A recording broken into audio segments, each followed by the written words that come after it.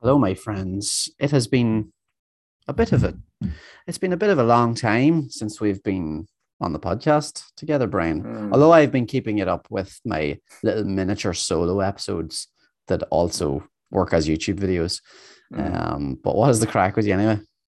Yeah, you've been keeping them lit. Yeah, we were talking about that. Like we just had a run of weeks where either I wasn't available because I was away, and then super busy after being away, catching up on things, and then you were unavailable, which has led us to this point where we're recording a lot earlier in the week than we usually do. I'm actually Mm.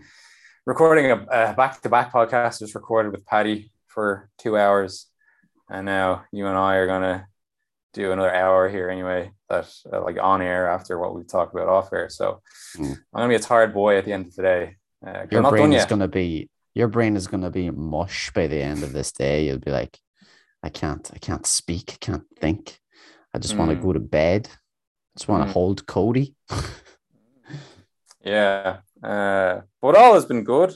Um, yeah, all has been pretty good. I don't have any pressing complaints or Mm. concerns. It's just been a busy time for Mm. the both of us overlapping. So all Mm. good.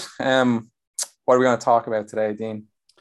We're going to continue the digestive series, as we've been calling it. Today, we're going to get more specific and talk a little bit about IBS because I suppose people, there is a large percentage of the population that do struggle with IBS. And I think it's good to have a little bit of a chat about it. And as we were saying, like literally just off air, there is a lot of myths and misinformation around IBS and Mm, digestive health overall, some of which we would have briefly touched on in the last podcast. But you're also doing a course at the moment around some of this stuff as well. So it'd be good to kind of get some of your expertise that you have acquired from doing this new course, and then mm. obviously we're going to talk about like stuff that we do with clients that struggle with some of these issues. But I suppose a good place to start is, what the hell is IBS? Yeah, sure thing. Like in terms of, like you said, it's fairly common. They estimate between 8 and 15% of the population worldwide have IBS, but they also think that it's very much underdiagnosed. Um, it's a good deal more common in women than it is in men. Now, again, that could be down to some just women are more likely to actually seek help with something like this, where men may be less inclined to do so. So it could be some like it's generally underdiagnosed anyway, but then you have this other issue that women are more likely to seek help. Um, it's more common in lower socioeconomic groups as well, and then there's higher and lower degrees of occurrence depending where you are in the world. Um, Interestingly, is like one thing I'm not sure people will be aware of, but it doesn't impact life expectancy. Um, so in one way, it's not harmful. However, it does tend to detract significantly from someone's quality of life, depending on how severe it is, basically. And you can imagine different ways that it'll interact with someone's life. They may avoid certain events, social situations, because they're concerned about if they need to run to a toilet. Definitely, like kind of depressive and anxiety symptoms are associated with it. Can affect people's relationships. Sick days, big one. It's one of the more common reasons for people taking sick days. Um, it's also like the fact that it's tends to be poorly diagnosed or poorly identified. It can take a while for someone to actually be told, "Oh, okay, I think you actually have IBS here." Um, it's challenging in that regard, and it can make people feel a bit alienated from the actual healthcare services as a result. So it's characterized by kind of a cluster of symptoms, I think, as you put it. And when it comes to diagnosing IBS, it should be done by a doctor. All right, so you shouldn't be diagnosing this on your own. And a large part of the diagnosis will be excluding other things that have overlapping symptoms. So there's a lot of conditions that could have overlapping symptoms. You got things like, certain bowel cancers. You got things like inflammatory bowel diseases, being Crohn's disease and ulcerative colitis. You've got like things like endometriosis. You got things like celiac. All this stuff overlaps, right? And you want to make sure it's not those things. And when you've done because there's no test as such for IBS, right? It's like, okay, did we do all the tests for these other things, and that they all come back, negative, basically? That, okay, you don't have all this other stuff. Then you're kind of left with a diagnosis of IBS, and it does have like certain criteria to meet. For example, you've got recurrent abdominal pain, and that can be associated with bowel movements, and it can also be associated with change in frequency of bowel movements. So, how many times you're going to the bathroom to have a bowel movement, and then also a change in like consistency of bowel movements. And within that, there are several types of IBS, right? So there's IBS type D, which stands for diarrhea. So that's going to trend more towards obviously loose bowel movements and diarrhea. In a certain amount of bowel movements that somebody has.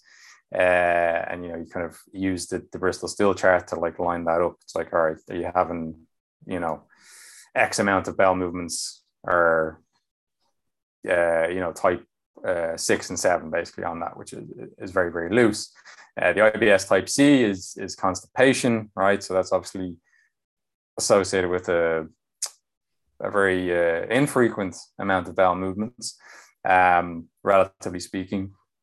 You can also have mixed IBS, right? So it's a combination of both, basically, at different times.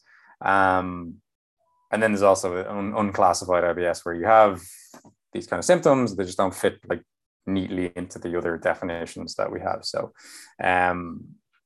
the doctor will go through the process of helping you diagnose this based on the background, based on excluding other conditions, and that's how you land on this, where the abdominal pain is a big one, but then you also got things like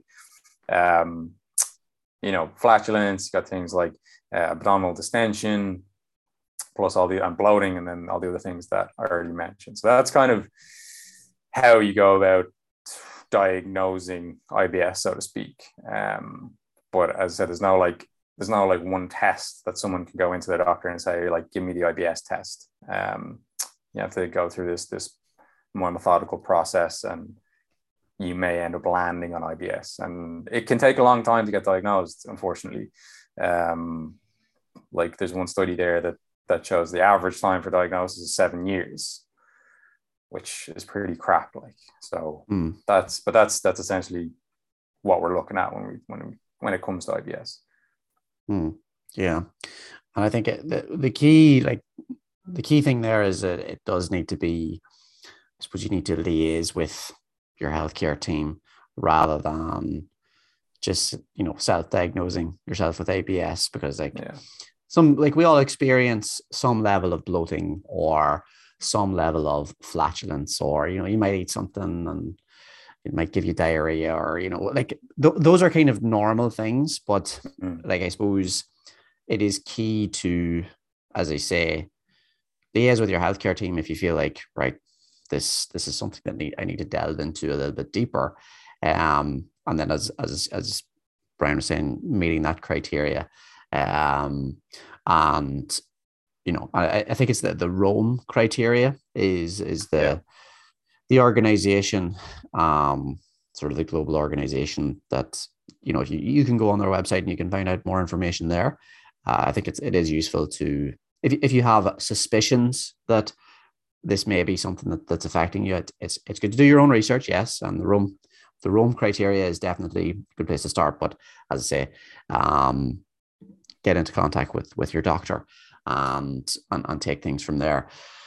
But yeah, so I suppose we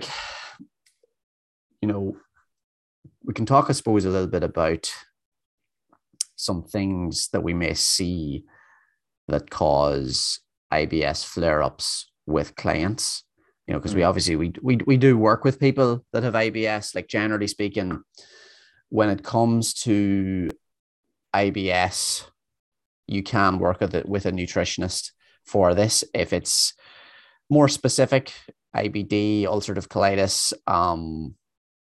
celiac disease, Crohn's, that would probably require the care initially of a doctor or a dietitian. They would specialize more so in that, but you can work with nutritionists on IBS. And if you're interested, as I say, you can work with us on this. But I suppose, what's some of the common things that people that might cause flare-ups, I suppose, in IBS with people? Yeah, so there's a lot of things, and the point you made about it, like, we all experience some of these symptoms at some point to some degree, right? That is a really important point to make, because there's definitely an over kind of pathologic, I can't even say that word if it is a word, but making things out to be pathological where they're not, when it comes to digestive symptoms. So, some amount of bloating is normal. You eat a dodgy curry at some point, you might have diarrhea. Like, that's not IBS. But there are things that seem to trigger it, more frequently than other things. So there's kind of a short list of stuff that, okay, potentially things like spicy foods, things like caffeine, things like alcohol, high fat meals and kind of fatty food intakes, eating a lot of fried food, stuff like that's going to be high in fat. That can cause IBS symptoms for a lot of people. Stress is a big one, so it's not all about like what you're putting into your body. It's like how your body's and brain is interacting with the world around you. So stress is a big one. And this is another point to make with IBS. Like, IBS is not, how should I put this? It's not fixed in how you experienced it. It can get worse in some periods, and it can get better in some periods. It can stay the same for a long time. So it's kind of in a state of flux to a certain extent. And that's quite typical, right? It's not like, you're unique in this sense. If it changes, your tolerance of these different triggers change over time in response to different life circumstances, let's say. But those are some of the biggest ones. And then, kind of some of the more pioneering research when it comes to IBS is looking at this FODMAP, the FODMAP foods and this low FODMAP diet as a way to manage IBS, which is probably what we'll spend a decent chunk of this podcast talking about. But yeah, basically to explain what FODMAPs are, they're a group of carbohydrates that you find in all sorts of foods. So I'll go through them in more detail now in a second, but in all sorts of foods that basically can be poorly digested or poorly absorbed. And in a lot of cases, what will happen is these foods are poorly digested in the small intestine, and then they make it into the large intestine and they undergo fermentation, which then brings about a lot of these symptoms. And one of the things, like with IBS, is like, to a certain extent, we all these things don't digest well to some extent. But the situation with IBS patients is that they seem to have an enhanced response to these things. So they find they have worse symptoms as a result. There's many different kind of theories as to why this might be, some more likely than others, but like, we don't actually know for sure. But say they have enhanced visceral hypersensitivity in general. So just the literal cells are more sensitive to, changes in, say gas and kind of expansion that result from fermentation of these foods, or changes in kind of fluid volume in the digestive tract. These kind of things are what tends to cause these symptoms, it seems. You got like enhanced kind of gut-brain axis, TOC is another one. And then maybe maybe some less likely ones would be like kind of low-grade inflammation. There's seems to be a role for the gut microbiota and the gut bacteria to play in this, because they're what's doing the fermentation in the gut of those foods that contain large amounts of FODMAP. So, either these things are they're undergoing some sort of fermentation. It can be fast or slow, and some of these we universally don't digest them that well, but it just depends what your response is, maybe to see what kind of symptoms you get. So, FODMAP stands for fermentable oligosaccharides, disaccharides, monosaccharides, polyols, which sounds kind of complicated. It's not really, fermentable, we've already explained. So they make it to the large intestine, and the bacteria there break them down for us because we can't do it ourselves. We derive some benefit from that. The bacteria release beneficial compounds. They do lots of things in relation to keeping us healthy. But you also get some gas produced. Anyone knows that fermentation produces gas, which can have different effects on someone's digestive symptoms.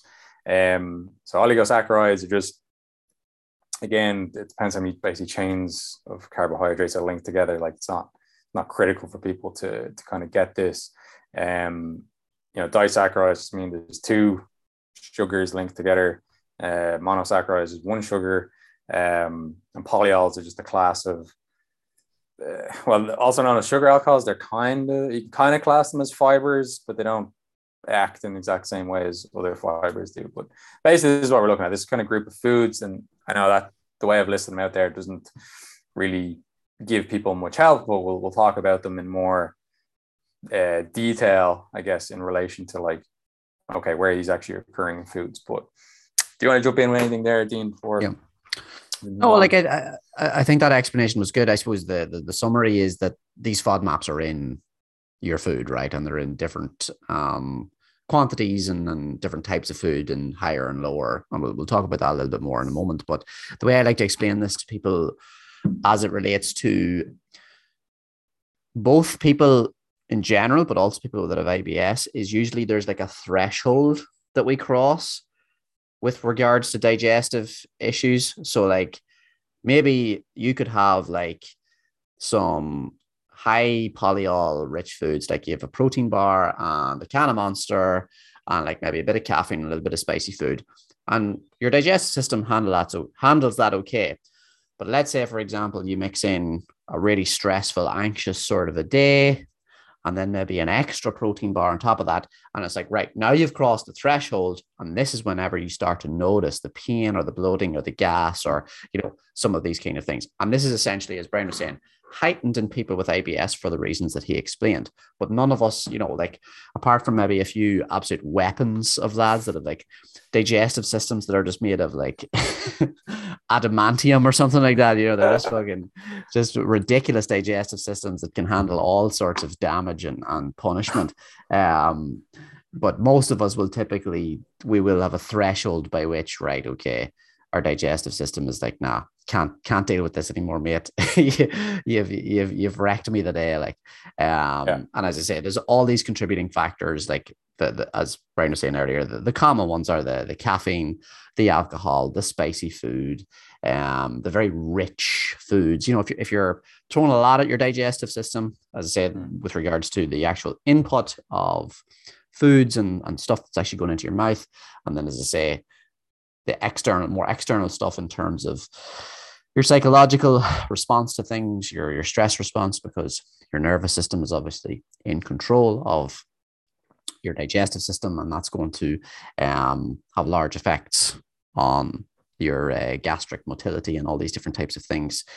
So this is all going to contribute. But yeah, so I think like we'll talk a little bit about some of the foods that are high in these FODMAPs. And I suppose we can talk about like, the general process of implementing a low FODMAP diet, because it's not just something that you do flippantly. There's a meticulous process to this. And there's also like very specific reasons why you would do this. It's not like I think it's not a good idea to attempt to do this by yourself. You should do this with the guidance of a nutritionist or dietitian. But yeah, let's talk a little bit about those higher FODMAP foods, and then we can talk about the implementation of this style of diet. Yeah, and I want to back up what you said there about it being a very much a dose dependent response. That is super important to get right, because I think people can, say everything is kind of dose dependent to some extent, but let's say for a celiac, it's like I eat gluten and that's bad for me, right? It's kind of black or white. Now there is a tolerance threshold of gluten particles, right? Technically, but basically what you're looking at is, I eat some gluten, that's bad for me. It's going to trigger symptoms.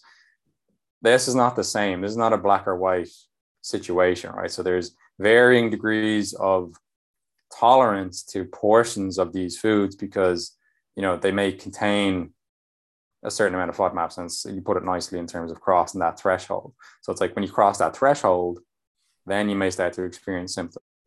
And then, potentially if you're consuming lots of foods that contain FODMAPs, in different forms, then you're maybe crossing over that threshold like more and more and more, or, you're not really sure exactly what's triggering symptoms, but there is a threshold below which that none of these foods are an issue.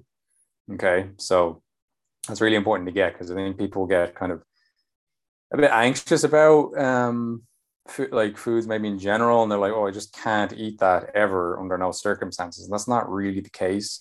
And like you said, we're going to detail the specifics of the diet in a second. But basically, there's a few different classes of FODMAPs. So the FODMAP acronym just tells you what type of carbohydrates they are, and then the categories also have certain names, right? So you got fructans, you got galacto-oligosaccharides, also known as just GOS, you got sorbitol, mannitol, you've got excess fructose, and then you've got lactose, right?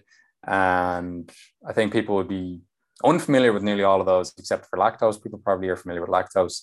But basically, like, the different foods have more amounts of these different type of FODMAPs than others. So, for example, it's the fructans that are in, say, wheat products that can cause problems. It's the fructans that are in garlic and onions that can make them one of the main triggers for symptoms. Okay.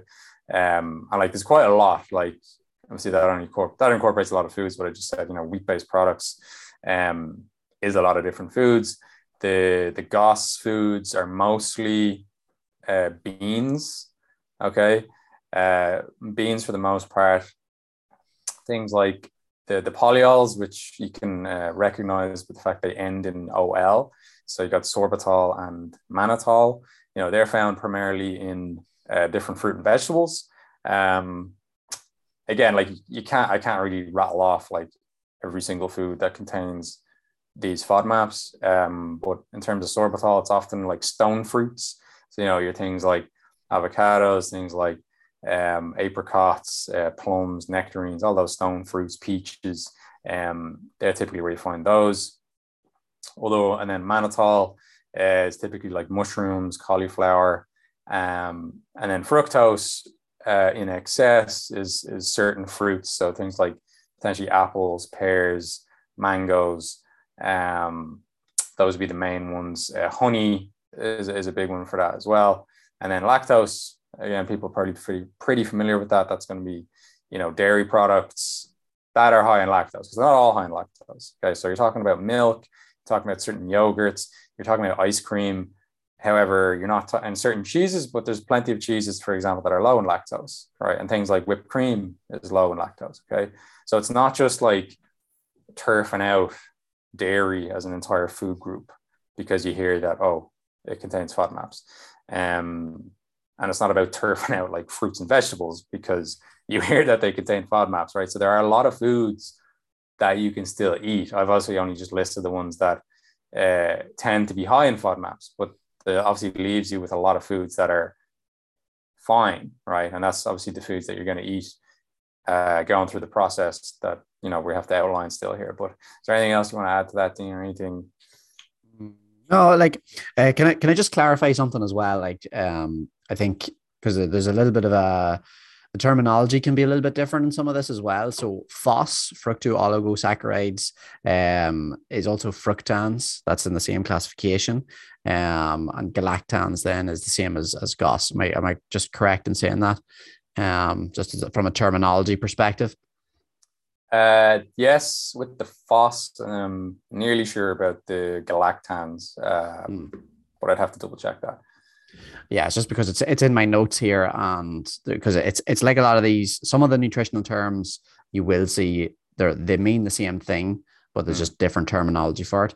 But yeah, like I think what you said there is very, very key about just because there is on a low FODMAP diet you need to avoid excessive amounts of fructose doesn't mean that you should be eliminating all fruit from your diet, because then that's obviously going to have effects on your dietary variety, and we all know that that's important to have the variety. And the same thing with the dairy products as well. Like there's little adjustments that you can make so that you don't have to completely eliminate dairy, because dairy is obviously a fantastic food group to be having in your diet.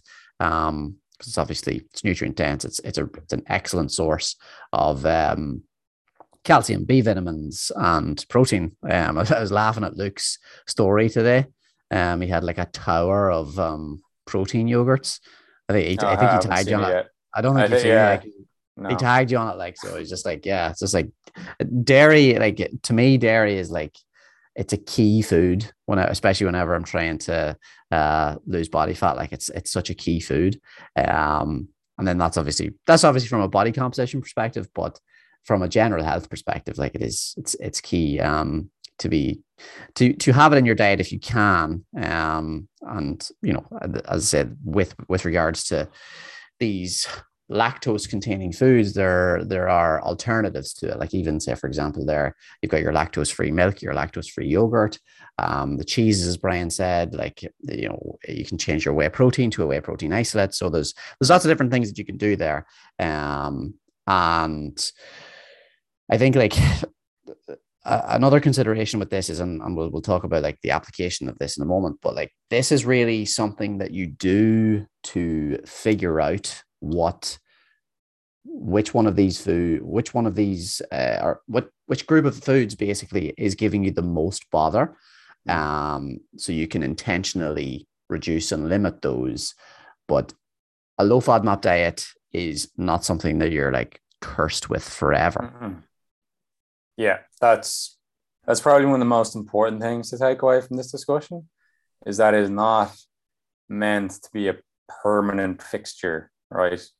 So I suppose that like segues into the actual discussion of how to implement the diet, and that will kind of become clear. But it is really, really, really important to state that first and foremost, that this is not a life sentence. And if you use this diet as a life sentence, you're doing it wrong, basically. And again, this is one of the reasons why we don't necessarily want people working on this alone. It can be a little bit complicated. And it does benefit. It's one of these things that benefits from a lot of guidance. Something like fat loss. Yeah, look, you can probably manage that yourself, or at least have a good crack at it. But this can be a little bit more complicated depending on where you're at. So what the diet looks like, split into 3 phases. All right. Phase 1 is the reduction phase, where, as you might guess, basically you want to pull out as much of these FODMAP foods as possible, right? So you're basically trying to write down your overall FODMAP load in your diet, let's say, trying to pare that right back. And you're going to do that for a period of maybe 4 to 6 weeks. Again, kind of depends on how your adherence is, but let's say 4 to 6 weeks. And you should expect, if this is going to work for you, you should expect to see some changes in about a couple of weeks. Assuming you're following it pretty well. I won't say perfectly, because it can be hard to do perfectly, but if someone goes from eating a lot of high FODMAP foods to eating way less FODMAP foods, like, they should see a difference, and it's going to have an effect. And like, the success rates for this are, between like 50 and 70%. So they're quite high. But again, it does leave some people who won't derive a benefit from this. And I'll talk about that in a minute. So you do this reduction phase, and then phase 2 is the reintroduction phase. And this is where you really gather the useful information that you're looking for. So with each of these FODMAP food groups, you're going to start reintroducing foods that contain, basically how you do it is like you do it in, let's say we're doing like onions, for example. So you would get a small portion of onions, first of all, try that, say it's Monday. So try that on Monday, right? Assuming you've no issues, then Tuesday, have a slightly bigger portion, right? And then again, assuming you have no issues, Wednesday, have like basically what would be classed as like a high FODMAP portion, and then see how you respond. Okay. Give yourself a few days to kind of relax and let everything settle down. There may be assuming you've no symptoms, then after a few days of washout, it's referred to as, then you go on to the next food or food group, like FODMAP group, and you just repeat it in that way until you've essentially gone through all the different groups. And basically each time you're doing this food challenge to assess your tolerance of this specific FODMAP, basically. So what you'll generally find here is that you might react poorly to one or two types, but the others might be fine. And you can eat them in pretty significant quantities without any issues. So that's where you're trying to pinpoint. You're trying to figure out, okay, I suspect that maybe one of these FODMAPs or some of these FODMAPs are causing me issues. Which ones are they? That's what you're trying to figure out. And as soon as you have that figured out, then you move on to phase 3, which is going to be basically going back to as inclusive a diet as possible, minus those foods that you may be identified as being problematic. Okay. And because of what I said earlier about IBS always being like a state of flux, it is worth your while testing even those ones that you may have highlighted, like, okay, it's lactose that gives me the most problems. It is still worth testing that out every now and again, just to see where your tolerance is at, because it can change, like I said. And what you said earlier, Dean, is again important to remind people of, that it could be a baseline of stress on a given week that pushes you over that threshold, right? And not have anything to do with the food as such. Just your tolerance that week is less, right? That's not uncommon at all. But basically, your ultimate goal is to have identified which foods are causing you the most problems, and then eating basically all the other foods that there are to eat. That's kind of what you want to end up with. And you can see how that's not at all looking like I'm going to just not eat these FODMAPs ever again. Because there are consequences, because a lot of these FODMAP foods are rich in prebiotic fiber, right? So they're generally good for your digestion. And, especially they're in a lot of healthy foods, fruits and vegetables and beans and dairy products and things. So you don't want to miss out on the nutrition that those foods can provide for no reason. Yeah, it is key to still keep variety as the long-term goal, as inclusive of a diet as possible. Once you've sort of identified that, okay, I have a fairly good idea that these particular list of foods are giving me issue. But that's why it's really important that we do this, rather than sort of saying, right, I have IBS, all the FODMAPs wreck me, and then there's actually a list of foods that you're missing out on that don't wreck you, and that you're actually missing out on the good nutrients. And also the fact that, let's say, for example, you have the belief that onions and garlic are giving you issues when they're not. And then that sort of ruins the whole experience of cooking for you, maybe, and making different dishes and stuff like that. So there's that sort of psychosocial element to this as well. That's very, very important to consider. It's not just like, it's all about making sure that you're getting these micro and macronutrients, so that's really, really key. So I suppose, is there anything else that you want to talk about, specifically around FODMAPs? Anything interesting that you've learned on the Monash course, around these things? Where to begin with, have I learned anything interesting? It's been a very, very good course. I'm like 9.5 modules done out of 10. I expect the 10 will just be like a wrap up module, but it's been a really, really good course. Like it's not often that a course will impress me, but this one has impressed me.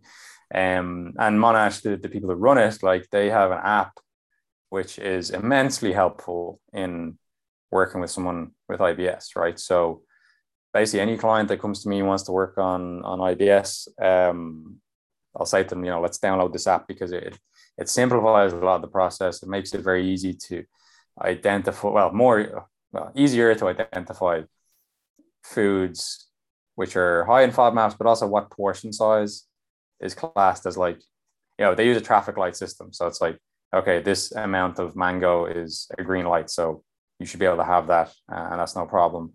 Then there's an amber. It's like, okay, you're starting to get into higher levels, depending on your situation, that might trigger symptoms if you're sensitive to the excess fructose. And then the red would be like, okay, there's a high FODMAP portion. So if you are sensitive to this, you will likely see a reaction. So it's not as complete a database as something like MyFitnessPal. Not everything is in there, but it does help quite a lot. And again, that's one of the reasons why it's helpful to have a professional work with you on this too, because you want someone there to answer the questions that you have. It's like, oh, what about whey protein? Like, where does that fit in? For example, there's been a lot of examples that have come up that's just not clear from just using the app on your own as to what the answer might be. But it is hugely valuable, and it's very, very useful for the reintroduction phase as well. It details how to do that kind of step by step, which again is a really nice adjunct to have if you're working with somebody on this.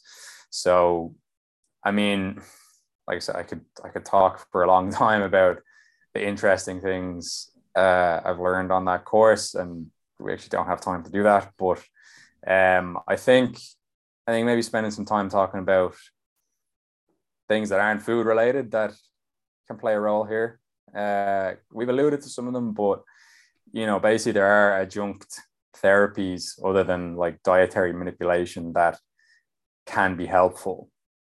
So you can look at like other dietary types, which would encompass some of the things that we mentioned at the start about like, okay, what are the typical triggers here? So, you could potentially try something like a low fat diet, or say a low caffeine diet, or diet low in spicy foods, all these sort of things. However, the low FODMAP approach is the one that's by far the most clinically backed. So that is the better one to go for. And then it'd be more of a case like, all right, if we haven't seen a satisfactory result from that, then maybe we look at other things. But we have to also consider that like if someone's baseline trigger could be stressful situations, it's like, well, what are you actually doing about that? Like, are you actually looking to try and address the stress in your life? Because if you're not, stress is one example. Your kind of psychological wellness and mental health play into this too. So that's where things like, CBT has shown to be quite beneficial in MyBS.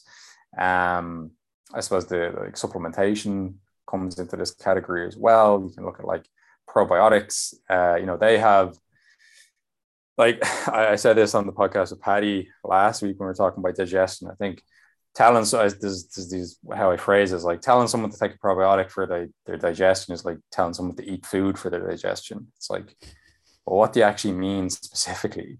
Because there are just so many different types of probiotics out there, and they do different things, and they're not all the same.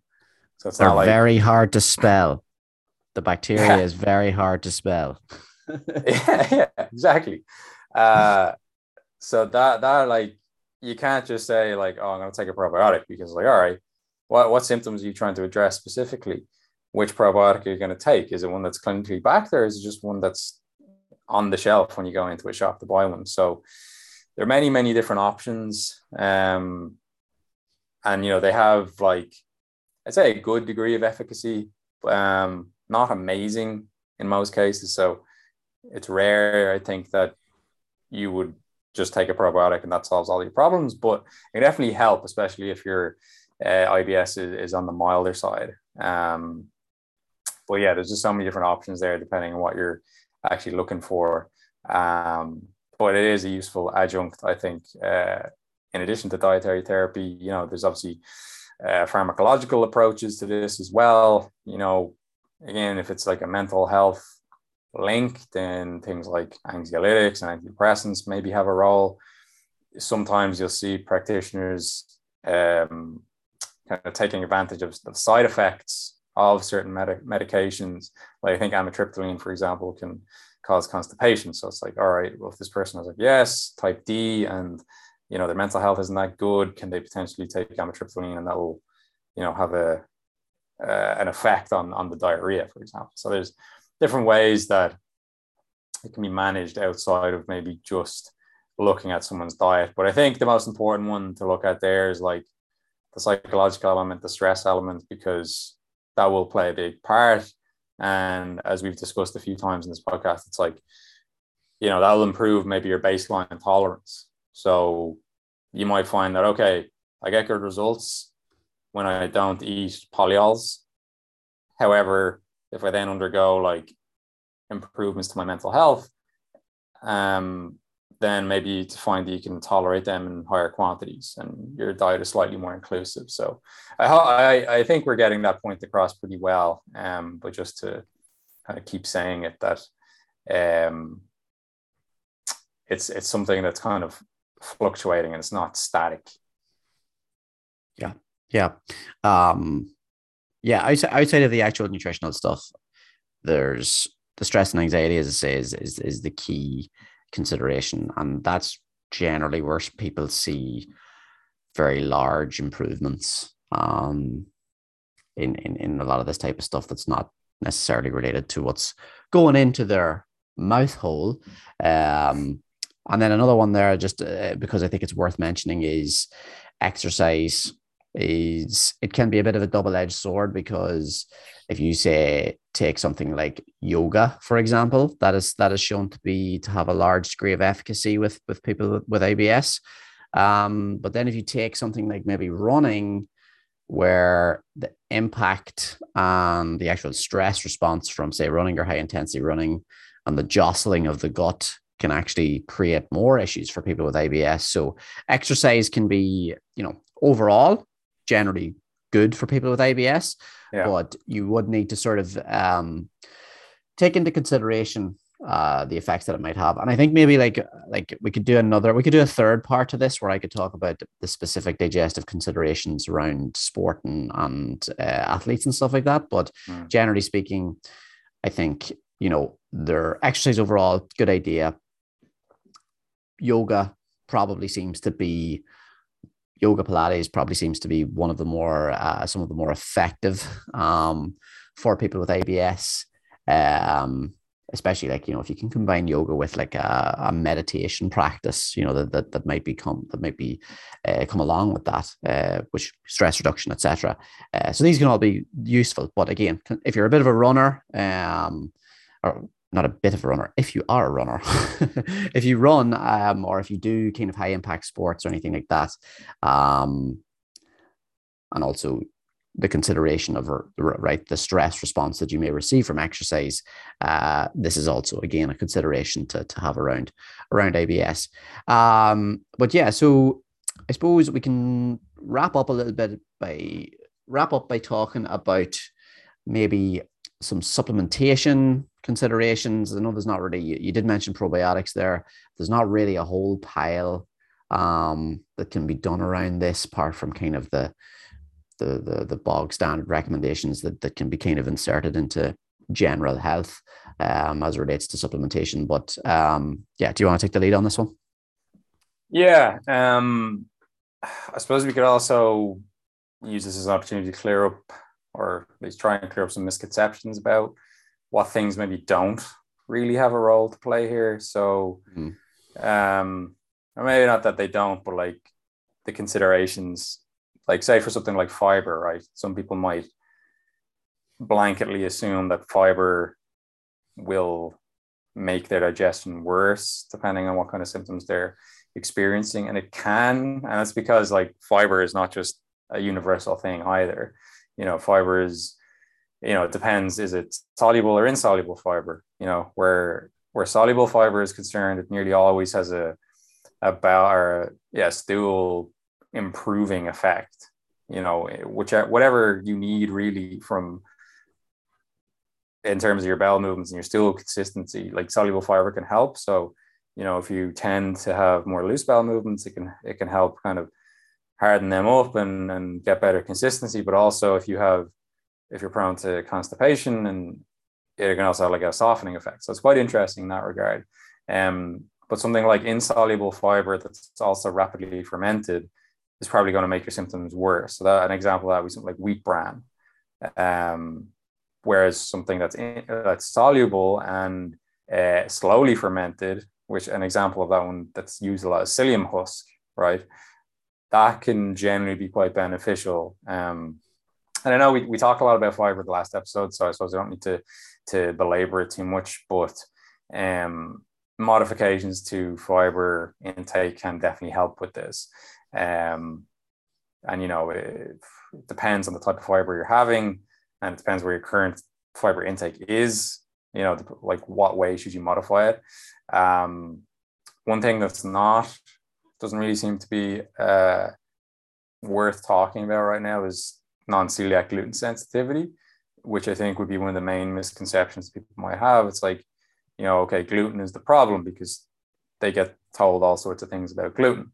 However, first of all, the research on non-celiac gluten sensitivity it doesn't clearly show that this actually happens. And, there is some debate about whether it even exists or not. And some of the first studies on this, when they kind of delved into it further, they discovered, okay, actually this seems like it was more of a response to the fructans in the wheat than it was about the gluten. So basically, like, where I would say gluten fits into this is, basically if you've tried, say, a low FODMAP approach and you haven't seen like satisfactory results, you could probably try a gluten-free diet for a period of time as well to see what happens with that. Now, naturally, like if you're doing a low FODMAP diet and you're not eating wheat products, your gluten intake is probably going to drop off quite a lot anyway. But what you're trying to get people away from here is just unnecessarily pulling foods out of their diet, because that, has consequences potentially. Sorry, go on. No, I was just going to say, so basically what you're saying is non-celiac gluten sensitivity is like the Loch Ness Monster or Bigfoot. We're not 100% sure whether it exists or not. It's like a mirage. Yeah, like it's kind of I don't want to like knock it completely as an approach, but you're kind of scraping the bottom of the barrel. Now, it's not to say that nobody out there has a sensitivity to gluten, but I'm just saying that like it shouldn't, because yourself, Dean, that like gluten is often portrayed as this bad guy when it comes to digestive symptoms, especially in alternative approaches, alternative health practices, medicines, whatever you want to call it. So just to keep that in mind, that like, basically we don't, because some people out there would say like, basically nobody should eat gluten because it's harmful. So it's basically just to kind of warn people against that. But yeah, I was supposed to talk about supplementation. So we talk about probiotics. They potentially have a role to play. Again, it's like specificity though, because it's not just like taking a random probiotic is necessarily going to help. It seems that in IBS context, the like shotgun approach, i.e. like high dose probiotics, lots of different strains, is no better than more of a sharpshooter approach, like, one strain probiotic and kind of relatively low doses. There doesn't seem to be any benefit either way there. So that's something to keep in mind. If you're going to try a probiotic, you need to give it about 4 weeks before deciding if it's had like an effect or not. So it's not like you take it for a few days and you expect to see a major difference. If you're going to try a probiotic, give it 4 weeks, and then, assess where you're at. Obviously, this depends what else you're doing, but assess where you're at, decide if you need to maybe try a different one or continue with that same one if you've seen a decent amount of alleviation of your symptoms. I think digestive enzymes not necessarily in an IBS context. That's more of like a general digestive health context. But I can't remember if we mentioned them in the last podcast or not, so I'm going to mention them here. There's not much like in terms of supplementation. Like peppermint oil can have kind of a soothing effect on the gut and acts like an antispasmodic. So helps kind of calm things down a little bit in the digestive tract. So you can get enterically coated peppermint oil, which basically survives digestion and releases where it's actually needed. So I think Colpermin is the kind of pharmaceutical option, but I didn't get that in like pharmacies and things.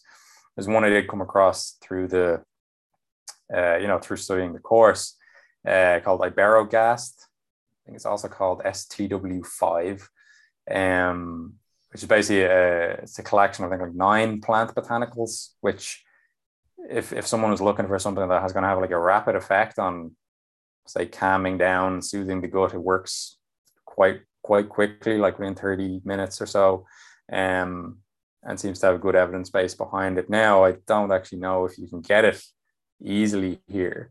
I had a quick look at the time, and I didn't see any obvious ways of like, oh, can I just go online and just buy this? So it seems to be helpful, but that's what I find with a lot of these, in a lot of these digestive contexts, some of the stuff that's been studied and well researched, say like different strains of probiotic. It's like, okay, where can I actually get this? I can't. It's like, all right, sound. Like, there is a bit of, it does lack sometimes. You can get Iberogast from the States if that seems to be in my own research. It seems to come up on the US Amazon, but it doesn't come up on the UK Amazon. So it's kind of like a lot of the I think because the rules and regulations around supplements are more lax over in the States. You can readily get a lot more stuff that's maybe considered gray area, or stuff like this basically. So I actually, in my own research, I couldn't figure out how to get it here, because I was looking about it for a client, and I couldn't figure it out, but I did see it on the Amazon US page.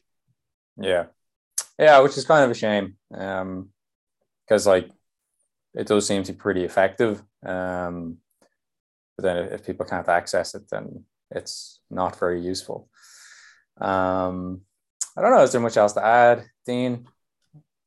No, I think we've covered plenty of different aspects of this. I think, like, as you say, there's lots of different little threads to pull on. There's lots of different routes to go down with this. As I say, like, it is very much a case of experimentation if you're dealing with this. Like many things that we do, we don't just sort of like, right, here's like 50 different things and let's just see what happens. It's more a case of, right, like, let's follow some clues here and take a sort of a curious sort of approach, as if you are a scientist running experiments on yourself. And obviously, like, with regards to like the exercise and trying to avoid the typical triggers, like a lot of caffeine and spicy food and alcohol, like all that stuff's like, you can basically, I think we can all agree that it's probably a good idea to not overload ourselves with that, whether we have IBS or not. But when it comes to more specific stuff that you may have heard here, as I say, apart from maybe the FODMAP stuff, do a little bit of trial and error and kind of see how you're getting on. And if you feel like, right, okay, you have you have an actual diagnosis from the doctor, maybe you're kind of getting nowhere after that, and you feel like, right, maybe a low FODMAP style diet implementation of that would be good. Get in contact with us. Like Brian is, as I say, he's just after, or is just about to complete a course and all this stuff. And I suppose that's going to be one of the best things to do if you feel like you'd benefit from this type of approach. Yeah, guys, just like there's a certain amount of, maybe benefits trying to go it alone. But if you consider, like, is this stuff causing you a lot of stress day to day potentially, or is it taking up a lot of headspace? Is it better idea just to get a professional, have someone help you put a plan in place that knows exactly what they're doing, and basically fast track the process of getting you to where you want to be. There's obviously a lot of value to be gained from that. So yeah, look, if you have issues with this stuff, both of us have worked with people with a lot of success on these issues.